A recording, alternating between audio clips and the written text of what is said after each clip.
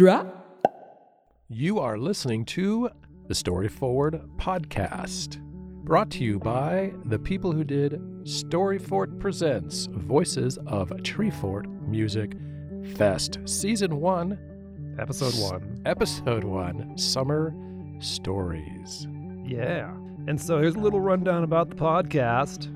Each week, for our first season, we're bringing you summer stories as mentioned by Larry Rosen. That's the me. Stories that we tell during and about summer. Summer stories will be 12 episodes released weekly, looking at the books we read, the movies we see, the music we listen to, the stories we tell. And we'll have all sorts of people on this season, a lot of authors, booksellers, some movie critics, sports writers, even A Jungle Cruise captain. that's quite a coup for us. And we're going to talk about, the things you think about when you think about summer and when you think about stories. We'll include beach reads, and that's a little clue as to what we're going to talk about today. Yes. Blockbuster movies, summer camp experiences, and even some July 4th outings that, I don't know, did they go horribly wrong? They're memorable. Memorable. We're There going to you get go. that coming up here soon. But yeah, there's a lot of tomfoolery, we'll say. Some tomfoolery. Yes. And we are your hosts. That is Christian Wynn, the founder of the Story Fort Literary and Storytelling Festival.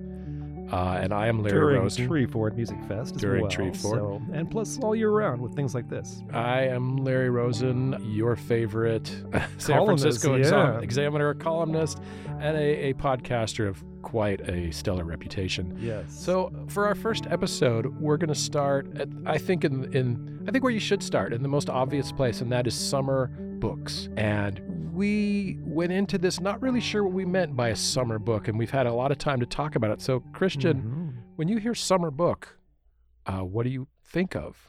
Where does the mind go? Well, we talked about this, and it's a difficult thing, I think, for the type of reading that I do primarily, which is like literary short stories, a little bit. I fancy myself, I guess, a literary fellow, so not so much of a page-turner reader, but I mean, I have a particular experience that when I was in, I think I was a sophomore in high school, and I was a sporty kid, and I didn't really, I don't know, I wasn't a bookworm, but I did read. And then I got injured playing soccer, broke my ankle, and I was basically had to be kind of sitting around, and I got a hold of The Hobbit.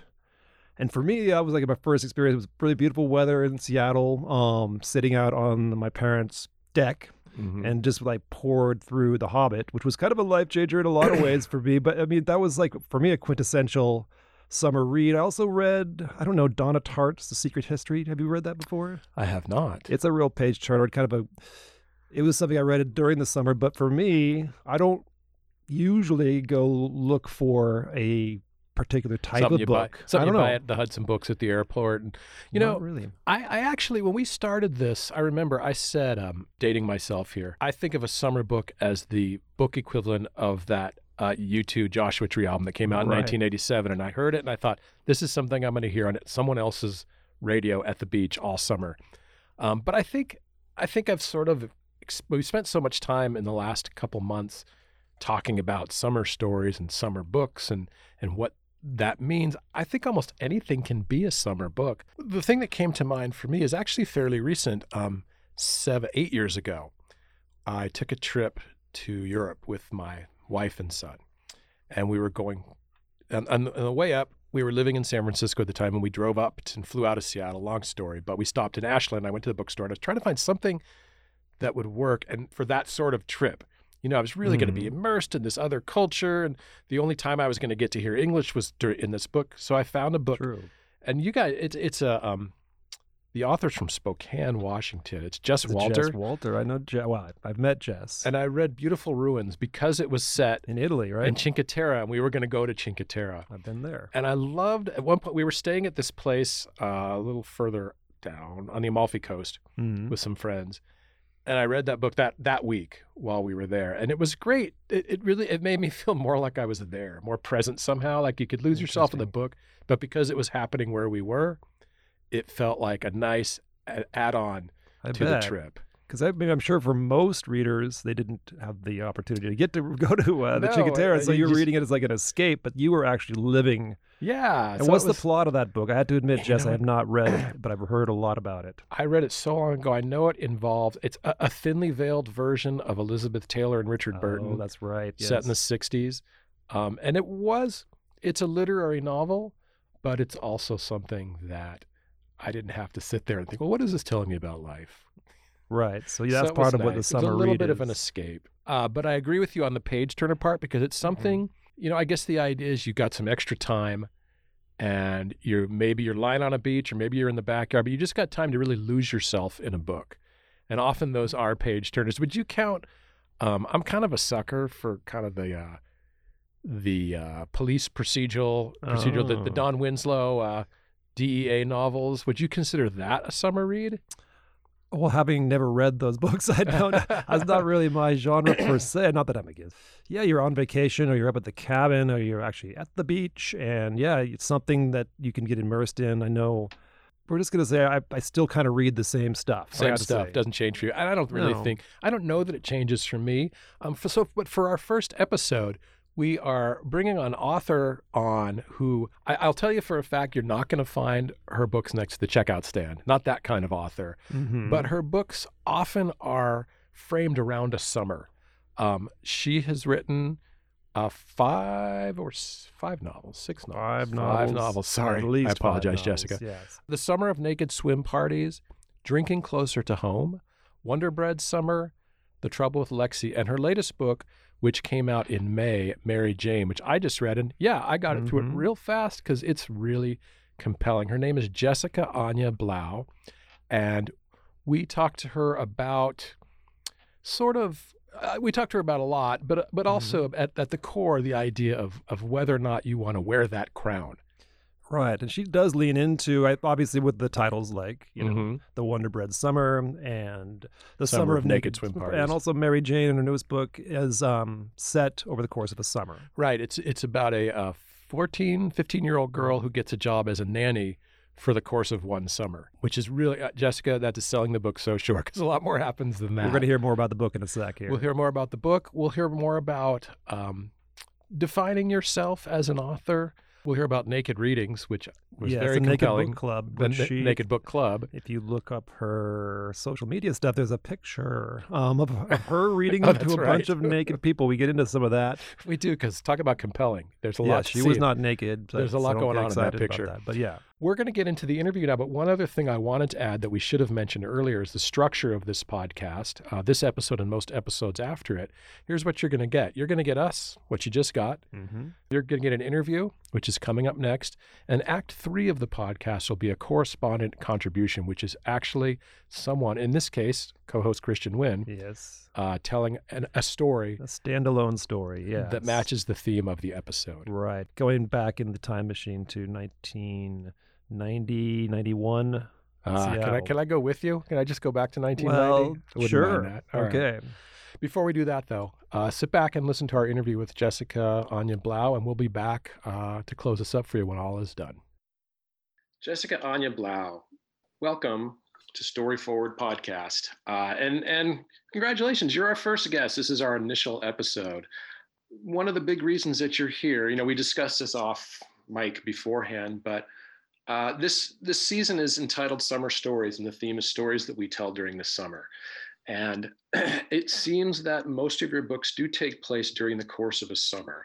And I want to get into that. But first, before we do anything, you have a book coming out. Is it May 11th? May 11th, yes. Actually, a book that came out May 11th because this is going to air in June.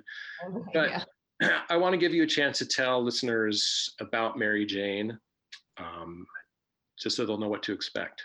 Okay, thank you. So first of all, I always feel strange talking about my books, but obviously I have to. You have to, yes. Yes. So Mary Jane, it takes place in Baltimore in 1975. And it's about a young girl, a 14-year-old who becomes a summer nanny for a psychiatrist down the street, a doctor. And when she gets there, she realizes that he's housing a massive rock star and his movie star wife as the rock star sobers up. And she comes from a very conservative family that live up the street. And she walks down the street and sort of enters this house where there's a lot of sex, drugs, and rock and roll in 1975. And it's interesting. I wonder if you would consider, because a lot of your books are set in the 70s or 80s, would you consider yourself a writer of historical fiction? I saw that I was on some historical fiction list somewhere, Right. the historical fiction we're waiting for, or something you're looking forward to for the summer. And I thought, well, because I think of people who I like reading historical fiction, but I think of people who write historical fiction just like way smarter than I am, or have ever been. It's like I read, a great book about the Dreyfus Affair or something. You read this historical fiction or the Coffee Trader. If you ever read that one, it was about essentially the start of the stock market during the Inquisition, when the Jews went up to Amsterdam. And it's just like this great, like, I just think these are the smartest people, the smartest writers, if they can make it totally compelling. So I don't think of myself as that at all, but the 70s, I love the music from the 70s, and there's a lot of music in this book. And I needed to have a certain amount of innocence when she walks into this house. You can't today, you wouldn't meet a 14-year-old who hadn't seen porn on the internet, or who hadn't walked by somebody smoking pot on the street, or who, you just don't have that kind of innocence today. So I really needed it to be pre-phone, pre-internet, pre-legalization of marijuana. But also, and I think actually this is where I would draw the line at something being historical fiction. What I would consider historical fiction is someone researching an era they didn't live through. And you live through these eras, and I'm guessing these characters are older than you, but you were around in these eras. Yeah, I was born. Yeah. And it's interesting that you say they come from a conservative house. I was thinking of your first book, The Summer of Naked Swim Parties. Not a conservative house, but kind of a conservative girl. And it seems like you write about good girls a lot. Yeah, it's interesting because this book, internally, she's me, but she's coming from this very conservative Christian house, and she goes to church, and and she's just the way she thinks and the way she feels, and she loves Broadway musicals, and she subscribes to the Broadway Musical Soundtrack of the Month Club, and she sings in the church choir. And she wants to be good and do good, and the house down the street, it's 1975, and they're in this neighborhood in Baltimore that I know called Roland Park, and it's a neighborhood that used to not allow people of color or Jews, and then in the 70s that started changing. And so this family that I put is a Jewish family, the family where she works. And they would have been like the first Jews in the neighborhood. And they're certainly the first Jewish people that she meets. So the whole thing, on either side, is sort of me. I grew up in Southern California in a very sort of Catholic Christian neighborhood. And we were the only Jews in the neighborhood where I grew up. And our house was really messy, and, and the weeds were growing, and we didn't have a gardener, and everybody else had gardeners. And there was, floor to ceiling, wall to wall bookshelves that were crammed with books, and nobody else seemed to have that. And we had a record player in the living room, and, we would come home from school, my friends and I, we'd put on records and we would dance and turn it up. And you never heard turn down the music. My brother used to bounce a ball in the house, and my mother would scream, "Quit bouncing that goddamn ball in the house." But if you turned up music, nobody ever said anything. So we had this house very unlike any other house in the neighborhood. And my friends, I envied my friends in their like clean, tidy houses that were quiet and had these really clean refrigerators with lunch meats and all this great food. And our house was a mess. Chris, if you'll excuse me, Jessica and I can talk now. Okay, you guys can talk now. I am curious though about just, I guess, in terms of music and culture, and talking about this being a type of historical fiction, or sort of, but like what sort of research did you get into for this novel? And also, like, I guess I'm curious, though I have not read the entirety of this novel yet. Right. Well, maybe by the time this airs, I'd say I will have, but who's the rock star based on? Anyone? No, at the time when I was writing the book, I read Keith Richards' autobiography, memoir, and it was really good. And it was really interesting. It gave me great insight into being a heroin addict and to wanting to play guitar so badly and not wanting fame, like not after fame, just wanting to make enough money to buy guitar strings and a pick, and just really wanting to just play. And it was such a great insight, but it's not Keith Richards at all. But I really took, tried to sort of ingest all of that. And, there's different, it was more like the era, stars of the era. And you think of how, and for Sheba, the rock star's wife, there were all these stars at that time who led these lives that the public didn't. I mean, if you think of somebody like Liberace, and all these women wanted their daughters to marry Liberace. Well, clearly he was gay, and it was at the time he couldn't come out, or so with Sheba, who's this really nice, loving, great, kind rock star. I had her do a family TV show, sort of like I remember Donnie and Marie had a TV show, and Captain and Tennille have a TV show. I don't really quite remember, but they have one. Yeah, and Captain and Tennille, and Sonny and Cher had their show. You know what I mean? So there were these TV shows where people were incredibly wholesome and good, and you didn't have the same kind of media prying at the time, so you didn't know everything that was going on behind the scenes. But I wanted to sort of have this woman who had a different kind of life on screen than off. So they weren't based on anyone. It was more, they kind of came out of the era, and I created them. Yeah, Mr. Brady, for example, too, right? Mike From the Brady Bunch, Mike Brady. He was hiding his sexuality, yeah. Yes. So it seems like it would actually be more fun to make up a rock star than to use it as a model. Yeah, I mean, it's so much fun. It's so much fun I mean, because when you're writing, I mean, I'm sure you guys are readers and writers, I'm sure, you become that and you go into that headspace. It's so much. I mean, I love music and I love rock stars, and movie stars are fun. I mean, so no, it was a really fun headspace, all of it. Now, conversely, your protagonist, you said, is based a little bit on yourself. Is that the first time you've done that, or is that something you do consistently? They're all a version of myself. I mean, in Summer of Naked Swim Parties, it's pretty much me. When I was, you guys are going to be talking about the 4th of July and beaches and camp out. And as you were saying that, I thought, well, that was such a huge, it was at the 4th of July camping at a beach when I lost my virginity. I mean, it was like, that's like a huge summer. It's like, and it's got all those elements. Like summers are huge, and things happen in summer, and time is compressed. It's, it's framed by the end of school and the beginning of school, and you cram everything in there, and, and you experience different things in summer. So it is an interesting time. But yeah, so that book was a lot me. And the next one was sort of Drinking Closer to Home, was kind of veiled autobiography. And the Wonder Bread Summer, I was thinking about when I was in Berkeley and I accidentally got a job for a cocaine dealer. I was in a bar and I needed a job, and I met this guy and he offered me a job at his clothing store. And I went to work at the clothing store and nobody ever came in and bought anything. And I would just put on music and dance in front of the mirrors and try on clothes. And like no customers ever came in. And it turned out he was this massive cocaine dealer. And so that was, so I was thinking about all these different things at Berkeley, which you guys have both been there and know what a strange and interesting and wonderful and bizarre place it is. And I was thinking about all the different people I had encountered, including this really nice quadriplegic man whose wife used to roll him next to me in this cafe where I studied. And he would sit with me and I would drink coffee and study, and I would feed him his cappuccino. And he had like a Ouija board on his wheelchair and like a head pointer, and he could point to like yes, no, and spell out words. And that's how he communicated.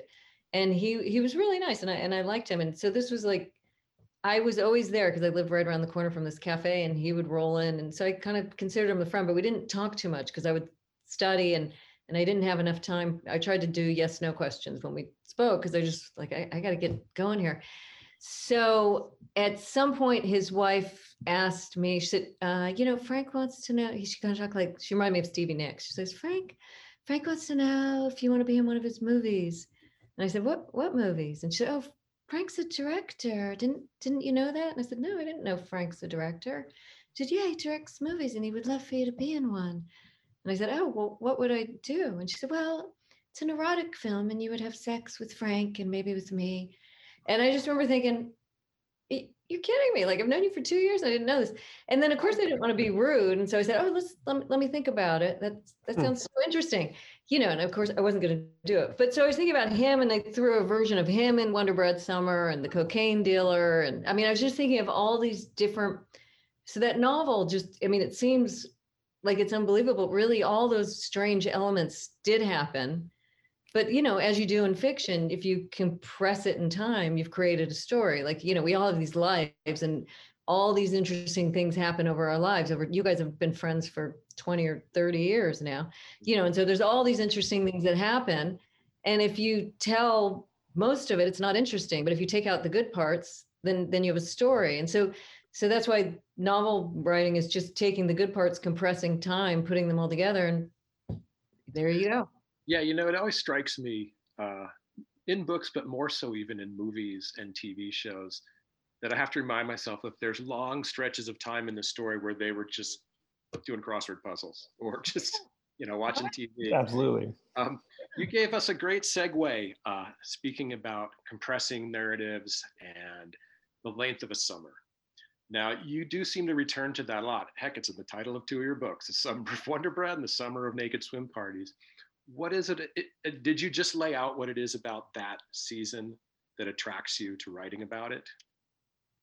Well, I always love summer. I've loved it my whole life. It really is my favorite season, and I just feel liberated by it. And I love the sun and the beach, and it's just there's just this kind of bursting out. And I don't know. I mean, Mary Jane takes place in the summer too. Yeah, I don't know. I mean, I think it really, for me as a writer, it's a good chunk of time where something can happen, but it does have a framework. Especially if you're writing about teenagers or anyone whose life is bounded by school years. Right. Yeah. Definitely. Right. I'm curious to what, I guess on that note as well, like how you would define like a summer read or a summer book. And if your books are set in the summer, but I don't know that they're obviously quite literary. And I just am curious, Jessica, how you would define like a summer read for yourself? I don't, I read pretty much anything. I don't read fantasy, but I read fiction, nonfiction, memoirs, historical fiction. I read anything, and I love books. There are these things that publishers and publicists and advertising, these ideas that they lay over what's happening, but I'm not thinking in those terms at all when I'm creating something. So it's not happening for me. And then the books I read, I just read whatever is great and I'm reading, That's what I was going to say. Yeah. So is there really such a thing as a summer read? I mean, you kind of know, like, it's a summer blockbuster film. You kind of know what to expect. And there is a big departure in genre, but yeah, I just sort of read whatever I want to read in the summertime. I have certain books that have stuck with me, that I've read during the summer just by chance. Do you have particular memories of, I'm sure you do, of reads that you've taken on at, growing up, or, last summer or whatever, but a book that really stuck with you, that you took in and was part of your summer experience? Yeah, I mean, I do remember like where I was when I was reading certain books. Of course, I can't think of that. I mean, like I remember being in Venice, Italy, and reading one of Dave Eggers' books, and sitting in Venice and thinking, I should go do something, but just wanting to read that book in a summer. Because what was that really good movie with like Kevin Bacon, and there's somebody who's killed and it's Catholics in, and it was a great book. It was like the Mystic River. Mystic River. Mystic River. Yeah. Yeah. So I remember it was just last summer, picking up Mystic River and just, and I was in Amsterdam and like, oh my God, this is an amazing book. I mean, it's been out for a long time. So there are certain books that I read in summer, and because I might travel more in summer, I can remember where I was reading that book, so I remember reading Mystic River. If I can continue this digression before getting back to the matter at hand. I have like 5 Dennis Lehane books on my bookshelf, and I read them because I don't know how to write plot, and they teach me how to write plot. And you started out as a short story writer, right? Yeah, I mean, not deliberately. I was just writing. I mean, I started out as somebody who was secretly writing in her house in Canada and just writing and writing, writing and not telling anybody. I think And, and that's part of that. the Canada part, Toronto, just secretly writing. And, and I didn't know anyone. I didn't have any friends, and I was really lonely. I was married, and my husband at the time was at work, and I was just all alone. Just, it was sort of like, am I going to go crazy or am I going to do something? So I would like obsessively clean the house and write.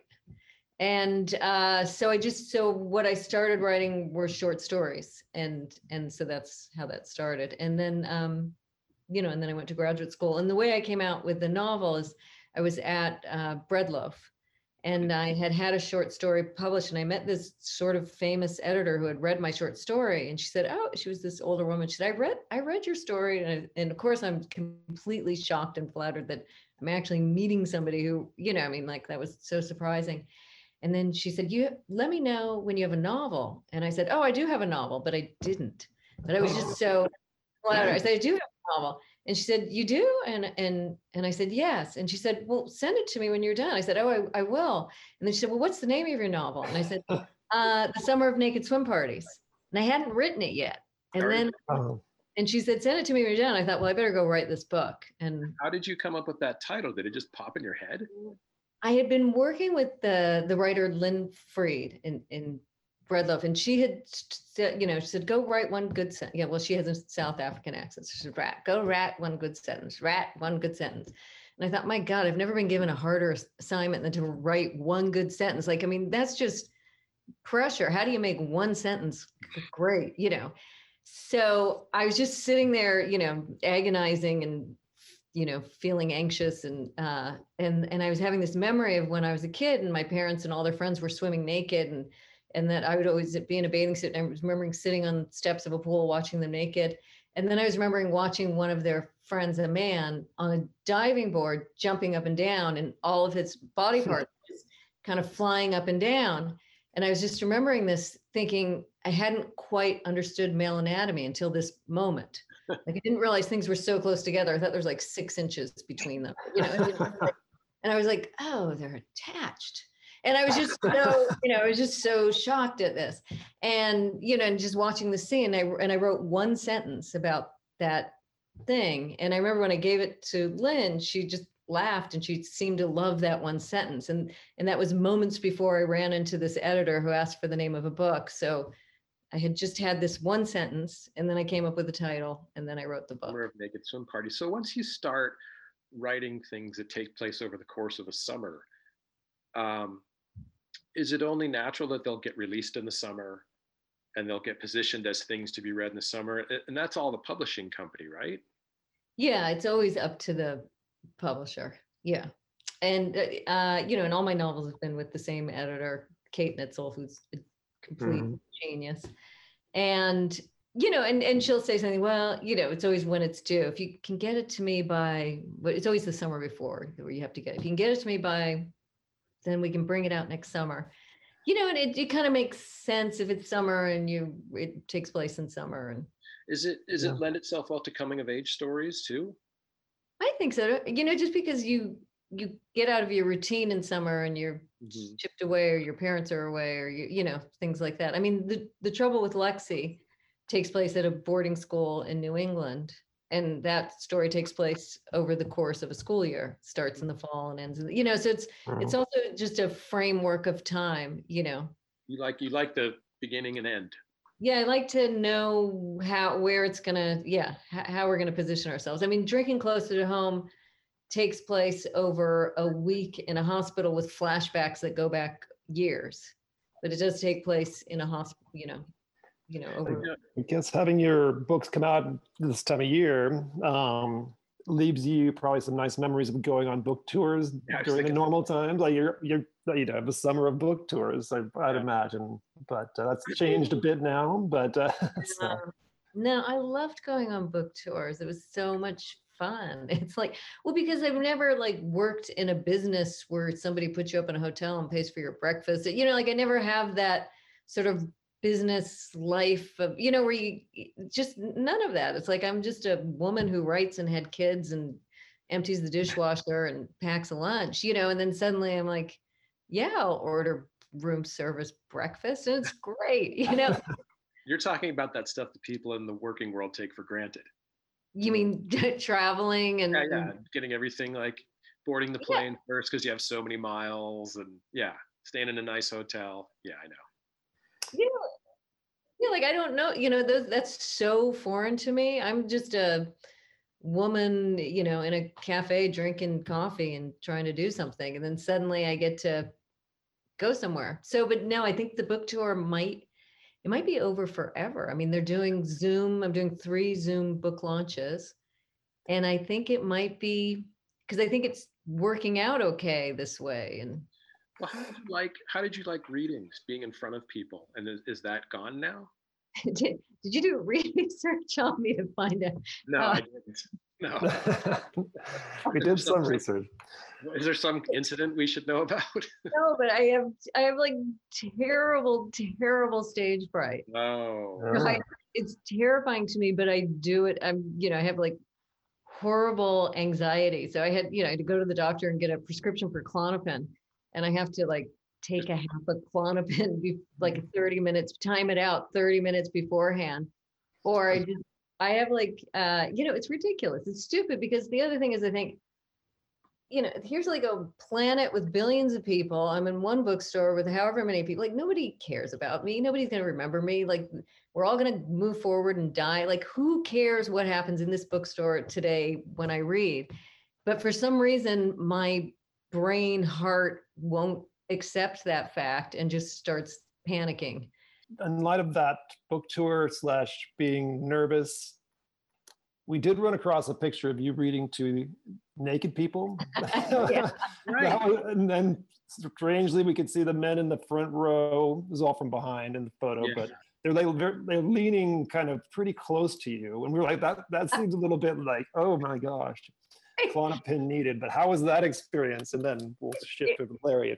Yeah, no, it was fun. I mean, this guy, he kept asking me to read at his naked book club, and I just kept turning him down, and then finally I was doing some reading somewhere, and this very, this man in a suit who looked, came up and said, hi, I'm so nice to meet you. I signed his book. And then he said, I'm the person who's been contacting you about the Naked Book Club. Will you please come? And he was really nice. And I thought, okay, I'll come. So then every person I talked to on the phone, like my good girlfriends, I'd be like, I'm going to this Naked Book Club. And they're like, are you kidding? I'm coming with you. So I ended up with like 3 close girlfriends and 1 guy friend, coming with me. And the Naked Book Club was in a secret location because somehow nobody could know. So they gave me the address, and it was like an hour away from Baltimore, and we all drove out there. And then we came in, and it was like in some gym kind of place, that had different rooms. And we walked in, and there's all these men working out naked on gym equipment. And I was like, wow. And then he said, book club is going to start right after yoga. And we walked over, and there was a room, and they happened to be in Downward Dog. And there's everybody in down, like with their behinds facing me doing naked yoga. And I thought, this is amazing. And then they kept offering for us if we wanted to take our clothes off, and everybody, no, we all declined. And one of my friends, Larry, said to me, he said, well, at least you don't have to worry about a cell phone going off during your reading.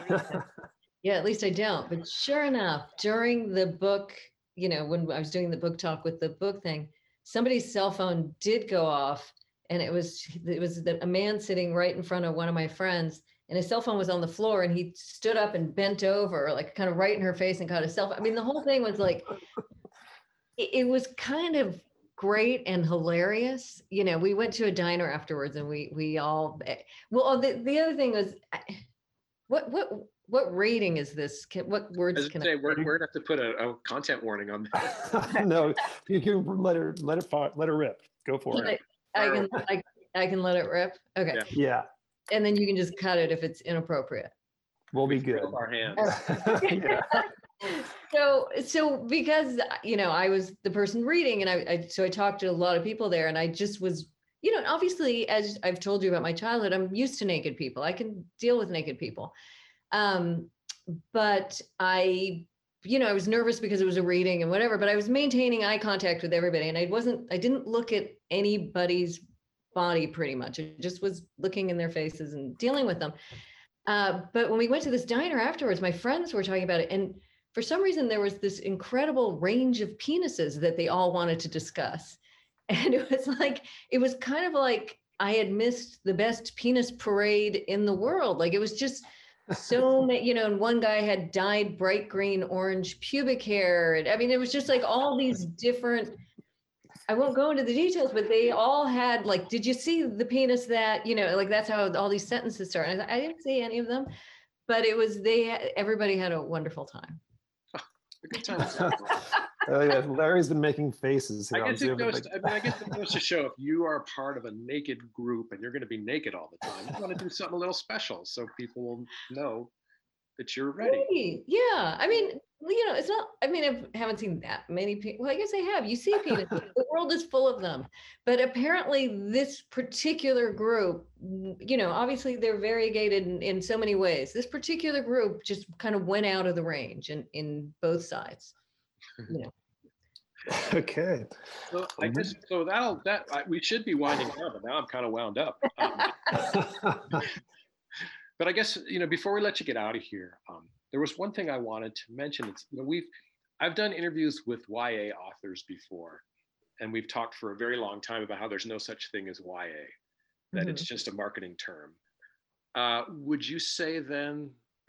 Well, I don't want to put words in your mouth. Is there such a thing as a summer read, or can it be anything? Well, I think it can be anything. I do think there's a category of books that have pictures of people in bikinis and oceans on the front. Yeah. That might be summer reads. It's like reading about people at the beach. I don't know. But other than that, any great book that you can read at any time. I mean, I do remember living in Toronto in the middle of the summer, going to a movie, and the movie had a scene where there was snow and ice. And I was having PTSD. I thought, no, I can't do that cold winter again. And I remember wanting to leave the theater, thinking I cannot look at snow. And it was after my first winter there, and I was so shocked by it, having come from California. And I remember thinking, I can't watch this movie because I can't look at this cold. So, I don't know, maybe you don't want to read Smilla's Sense of Snow in the middle of the summer, but I will read anything great at any time. So. Well, you actually bring up an interesting, and maybe this is better for another episode, but the idea that summer means more when you have winter. Yeah, really it does. Mm-hmm. Yeah, I mean, that first summer in Toronto, it was like, I wanted to weep. I just remember thinking like, no, and then just seeing skin again. It's like, oh, people have skin. That's actually one of the reasons I left California, because I wanted to appreciate summer. Oh, really? Yep. That's nice. You were down in Orange, where it kind of consistently summer all year round. Consistently 65, yeah. But but we should probably get some thoughts about where to find your stuff, what to look for. Mary Jane is out, and what you want people to. It's been out for a month now, yeah. So I don't know. Final thoughts on just your stuff. Mary Jane is out. There is this playlist on Spotify. I mean, I obsessively listened to like songs from 1975 while I was writing. So there was a whole year where I listened to 75 or prior, because I didn't want to listen to anything that came out after the time of the book. And there was just so much great music. And so I did put a playlist on Spotify that just had some of my favorite songs I listened to while I was writing the book. So if you want to. And how about website and social media that you want people to see? Sure. Yeah. Website, www.jessicaanyablau.com. And Twitter and Instagram. Instagram is the one I like most because I like looking at people. And I just, somebody posted something sort of tragic, but with a really pretty picture. And I didn't read it. And I just looked at that beautiful, I was like, oh, that's so pretty, and hit heart. And then a friend told me that I should have read it. And I thought, oh God, I was horrified. So trying to slow down on Twitter or Instagram and read. But yeah, Twitter, Instagram, and Facebook at Jessica Anya Blau. Excellent. Well, and we super enjoyed having you on this inaugural Story Forward episode. Thank you for And having we me. hope, and we hope to see you in Boise for Story Forward and Tree Fort and out in the world somewhere, sometime. But That would be great. Yep. I know. And thanks for your time, and everyone, go out and read Mary Jane. Thank you so much. So, this is a story I have for you, tangentially about summer reads, more about a particular time in my life as a young writer, reader, man about town. So, here it goes. So, it takes place in the very early 90s when I was living in Seattle and fancying myself to be that writer, that thinker, that kind of semi-sophisticated young man. This is when I was in my early 20s. And yeah, one of the things I had a propensity of doing was stealing things, a random thing. I stole an American Express machine from a bar in Hermosa Beach, California. I stole a jar of pickled pig's feet from a bar in Seattle. We actually stole a entire pitcher of beer that someone had bought for us at the closing time from that same bar and took it down to the waterfront to imbibe, and were promptly caught by a police officer and asked to dump the beer, but he didn't ask us where we even got the beer. But we enjoyed that kind of thing. We'd steal sandwiches from Hoagie's Corner. We'd go dine and dash at times from Denny's. And not saying this is good. In fact, this story is a bit of an apology to a young woman named Keisha, who I'll tell you about in a second. But yeah, I can talk about other things I stole. I stole a Swatch watch.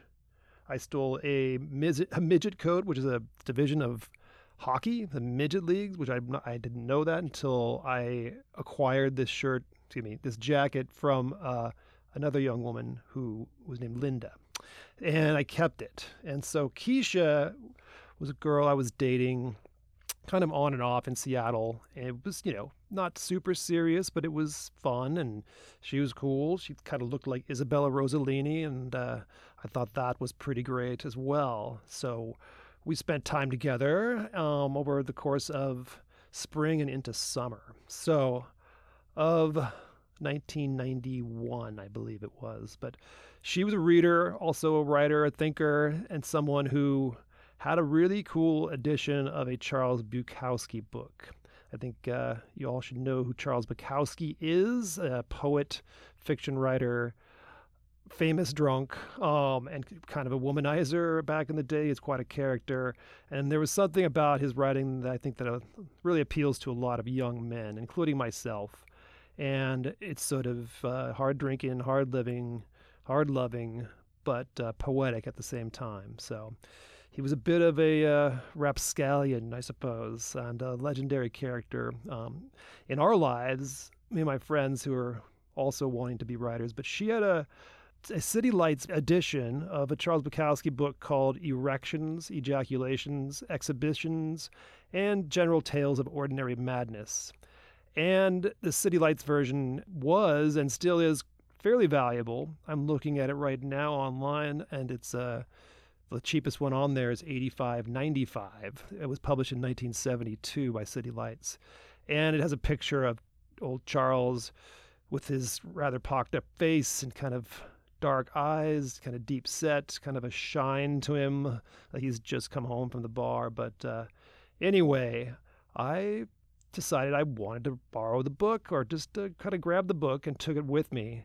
And this was heading into summertime, and I was quite enamored of his writing. And it's a rather unlikely, I guess, summer read book, but I was thinking I was pretty cool, and it was pretty worldly, and like this edgy Charles Bukowski character had come into my life. So I would go down to the beach, Golden Gardens in Seattle, and read my book and share some insights with my friends. And I had a couple of other books at the time I was reading, some Kafka and some Camus and some Richard Ford, and just kind of fairly cerebral, I guess, male writers primarily at the time for me. But anyway, this book became The Erections, Ejaculations, Exhibitions, and General Tales of Ordinary Madness became my summer read. And it was pretty cool. It was kind of changed my way of looking at the world, and changed my, I don't know, my views of what a good writer could do, even if he was a bit of a scoundrel, and also a little bit crude and rude, as you can tell by the title of this book, kind of unabashedly himself. So Keisha, we kind of broke up. We didn't really break up. We'd sort of hang out still every once in a while, and she called and asked for her book back. And I dodged the call. And she called again and asked for a book back. We went to hang out, and she asked about the book, and I didn't have the book with me. And then she called again and again. And long story short is this book remains with me to this day. I never returned the Charles Bukowski book. And I go back to it and read it, and I want to say, Keisha, I'm really sorry that I took your book, because you were really wanting it back, and it was a valuable book, and that was a young man being foolish and selfish and all that good stuff we like to do. But one of the things, along the way is in sharing that book with my friends and other writers and with myself down there at the beach, Golden Gardens, on sunny days, we sort of dreamt up the ideas of sitting in dark bars, smoking, writing, into the wee hours of the night, and ended up doing a lot of that. I mean, it was really inspiring for me in a ton of ways. And he remains to be a writer I admire, though after seeing several documentaries and reading much of his body of work, Mr. Bukowski doesn't always win points with me, or probably most sensible folks, in the way he treated women. He's passed away some years ago now.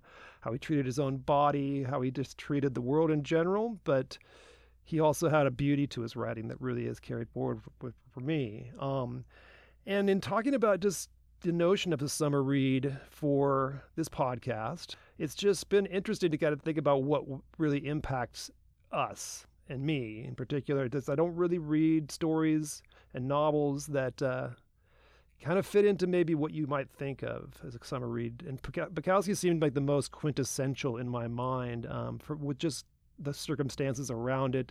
I think I found myself, just maybe slightly inspired by some of the content of his stories in how I kind of ended up treating Keisha, and how I ended up, rather selfishly keeping this book all these years. And then I live in Boise, Idaho now. The book is still with me, as are several other volumes of Mr. Bukowski's work that I'll go back to every once in a while.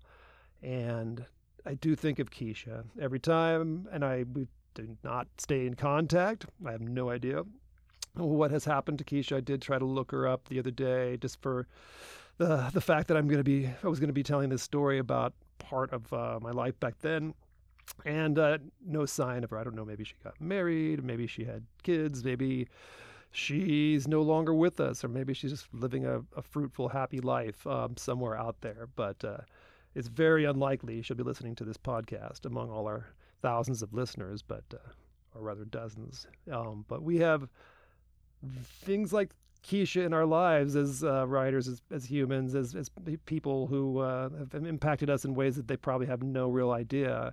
I mean, I think about her quite often as I, see this book on my bookshelf and return to Bukowski's work. But so, I mean, that's my summer read story. It's not exactly groundbreaking in such a way that, this book completely changed my life, but in a very subtle way, both Keisha and my friends at the time and Mr. Charles Bukowski really shifted something inside me that summer. And I've gone on to write poetry and fiction over the years that has some DNA, I suppose, of Bukowski. So I would recommend the book. I would recommend a ton of his writing, but know that to take it with a grain of salt at times, or to maybe, I don't know, maybe it won't sit right with you. But he was definitely a bold, unabashed writer, and I thought I was a bold, unabashed young man. But in the long run, I was probably just kind of an asshole about the whole thing. And I don't steal as often as I used to, or really, actually hardly at all. But I just had some sort of klepto vibe, klepto part of me that just kind of turned on at certain times. Oftentimes drink was involved with some of the weirder random stuff I would acquire. So that is my summer read story. And I guess, I don't know if you can trust me with your book or your life or your emotions, but once again, Keisha, I'm very sorry. And if I ever see you again, I will return this book to you. So, everybody, that's my story. All right, that was our first episode for you, including Jessica Anya Blau as our guest, and a fine story from our own Christian Wynn. Well, thank you, Larry. We're going to take you home now. Thank you so much for listening. I turn it over to Christian for some more people to thank. Yeah, we want to thank Brett Battistane, who is helping us out make this podcast, and he works for and runs, I guess he is Eavesdrop Studios, and it's we're part of their podcast network, and you can find them at ease-drop.com. We do want to thank Jared Bostrom, too, who's part of our team, and he has been doing the editing and layering in our soundtrack. Check the individual show notes of this episode to find out our website URL and our social media handles. Also, if you want to support us with some cold hard cash, we definitely wouldn't turn that down. We will not turn that down. You can find the link to our tip jar at ease-drop.com. Yep. That's it for this week. Yeah, we're coming at you next week with some more summer read action. We have booksellers and some pretty cool stories, so tune in. Tune in. And always remember, move that story forward. Move that story forward, keep advancing, marching into the narrative. That's what we'll end with every time. March into that narrative, baby.